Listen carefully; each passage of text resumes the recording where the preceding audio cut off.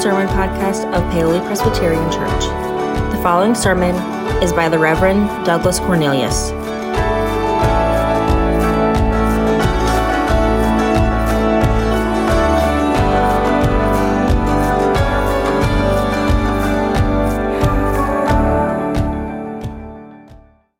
Now we continue reading in the Gospel according to Luke, chapter 2. In that region, there were shepherds living in the fields, keeping watch over their flock by night. Then an angel of the Lord stood before them, and the glory of the Lord shone around them, and they were terrified. But the angel said to them, "Do not be afraid. See, I am bringing you good news of great joy for all the people. For to you is born this day in the city of David a Savior, who is the Messiah, the Lord. This will be a sign for you. You will find a child wrapped in bands of cloth and lying in a manger." And suddenly there was with the angel a multitude of the heavenly host, praising God and saying, "Glory to God in the highest heaven, and on earth peace among those whom he favors." When the angels had left them and gone into heaven, the shepherds said to one another, "Let us go now to Bethlehem and see this thing that has taken place, which the Lord has made known to us." So they went with haste and found Mary and Joseph and the child lying in the manger. When they saw this, they made known what had been told them about this child. And all who heard it were amazed at what the shepherds told them. But Mary treasured these words and pondered them in her heart. The shepherds returned, glorifying and praising God for all they had heard and seen, just as it had been told them. This is the word of the Lord. Thanks be to God. Would you please pray with me? Gracious God, may the words of my mouth and the meditations of our hearts be acceptable in thy sight, O Lord, our strength and our Redeemer. Amen. So there's a small sentence fragment that if we're not careful, we can read right over it and barely notice. That fragment, those brief words, they're right there in verse 7 of Luke chapter 2. It says, "There was no room for them in the inn." Or as many translations put it, there was no place for them in the inn. There was no room for them. While it's a small detail, we do tend to remember it, don't we? Because it seems strange that the Son of God, the Savior of the world, the Messiah that the angels are proclaiming and will proclaim just a few short verses later, it seems strange that this child would be born in a stable and placed in a manger. Even with our 21st century eyes and ears, far removed from this ancient context, we can get how strange this is. We can see how unusual an entrance this is for a King of Kings. There wasn't even room for him indoors. He was out with the livestock in the stable. It seems strange, which is why many of us who are familiar with the story, we've known for a while that he was born outside because there was no room at the inn. Because the whole scene begs the question, why, right? Why a stable? It's probably why Luke, when writing the story down, chose to include that detail. By the way, there was no room for them in the inn. He's telling folks the Messiah has come, and Mary has sung about it, and the angels are shouting about it in the heavens, and the shepherds are coming just to bow down. So why are we in a stable? Luke, anticipating that question, tells us those otherwise forgettable words there was no room for them in the inn. And I've always wondered, decades later, when Jesus becomes well known amongst the people as a Jewish healer, as a miracle worker, and for some folks, the Son of God, the Messiah who has come, I've always wondered if that innkeeper ever caught word of that story later on. Like, Jesus has done these miracles, he's been crucified and resurrected, and one of his disciples, who's now starting the early church, passes through Bethlehem, and he meets that innkeeper, and the innkeeper's sitting there talking with him, and the disciple begins to witness to this. The greatest news ever, the gift of God that has come down. And then that innkeeper starts connecting the dots, right? And he's like, oh, small world. I'm actually the innkeeper that kicked him out into the stable. Can you believe it? The Son of God, no kidding. I kind of regret that now, right? I mean, how crowded do you have to be, honestly, to put a 9-month pregnant woman out in a stable? She's about to give birth that night. What were the other guests doing? Did they not see them? Nobody could offer up their room? But no, they're out in a stable because there's no room for them at the inn. I can't believe there was no room. And that poor innkeeper and those poor guests, they have to carry that knowledge the rest of their lives. The Savior of the world was born with the livestock and the shepherds because nobody gave up their room. No one would make space for them, would put them first. It seems a bit crazy, but we'll come back to that in just a moment. Well, this is my first Christmas here as the new head of staff, and we're still getting to know each other, all of you and I. And so what I thought we'd do, to get a feel for how we do Christmas here in Paoli, I'm going to throw a series of pictures up on the screen, okay? And what you're going to do is, by a show of hands, you're going to tell me if something is absolutely essential to your experience of Christmas, right? Like, Christmas just wouldn't feel like Christmas if I didn't have that thing up on the screen or that experience up on the screen. And if that's you, if that describes you, you're going to raise your hand, okay? You're going to raise your hand. Do we think we understand? All right, good. Here we go. First up, a Christmas tree. All right, raise your hand if it would just not feel like Christmas without a Christmas tree. Okay. That's almost all of us. We like trees. Got it. All right, Paoli, we're doing well. All right, next.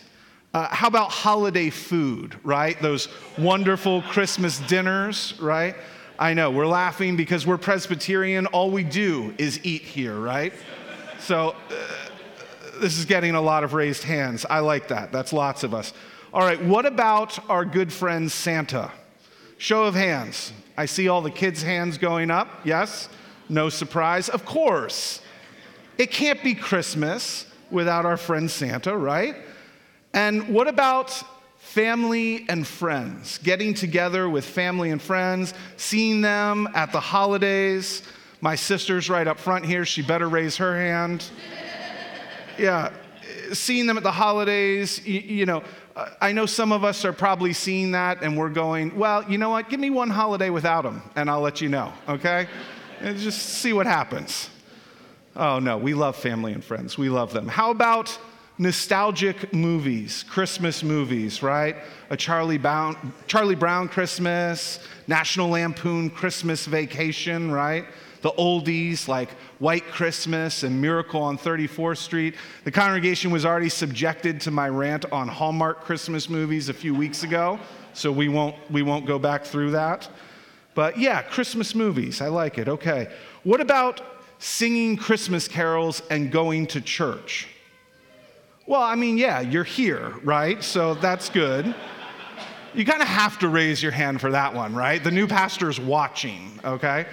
So, yeah, we love going to church and singing Christmas carols. And what about festive holiday drinks? Anybody? Okay, it's good. I'm taking note. I'm taking note of all the hands here. And by the way, it's not for a naughty list, okay? All right, we're Presbyterian here, okay? We're not Puritan Baptists. Presbyterians can make a drink. It's all right, okay? I'm actually taking note of the hands to know whose Christmas parties I should go to next year, right? Don't forget to invite the pastor. That's all I'm saying. And just a couple more. What about snow, right? Do you love a white Christmas? Snow is so beautiful, isn't it? But some of us are raising our hands, but some of us aren't raising our hands because we know that with the snow comes a lot of this, right? Which, if we're honest, a lot of that, it leads to this, right? Which takes us right back to this, right? So we need to be a little careful about the snow. And how about Christmas shopping, huh? How many people, it wouldn't feel like Christmas without the shopping? Yeah, not for some of us though, right? If you're anything like me, the shopping is also going to take you back. There it is. Okay, you knew it. That pause was not just for intentional dramatic effect. But finally, one more slide. It wouldn't be Christmas without Jesus, right? Come on, you have to raise your hand for this one. Not only is the pastor looking, right? We put up our hands because it truly wouldn't be Christmas without celebrating the birth of Christ. Now, we had fun with some of that, but Christmas is actually a very busy time of year, right? It's extremely busy. The shopping, the Christmas parties, wrapping gifts, traveling, seeing family and friends, all the extra church events, vacation time from work and school. It is a really busy time of year. And yet we have these traditions, these things that are important to us, and we carve out the time. We carve out the space in our lives to make sure that those things happen. We put up a tree. We make sure we've done all the shopping. And it takes time. And it takes money. And it takes energy. But we carve out that space in our lives for those traditions because they are important. And they are. They really are important. So what we do is we make room. Right? We make room for those things.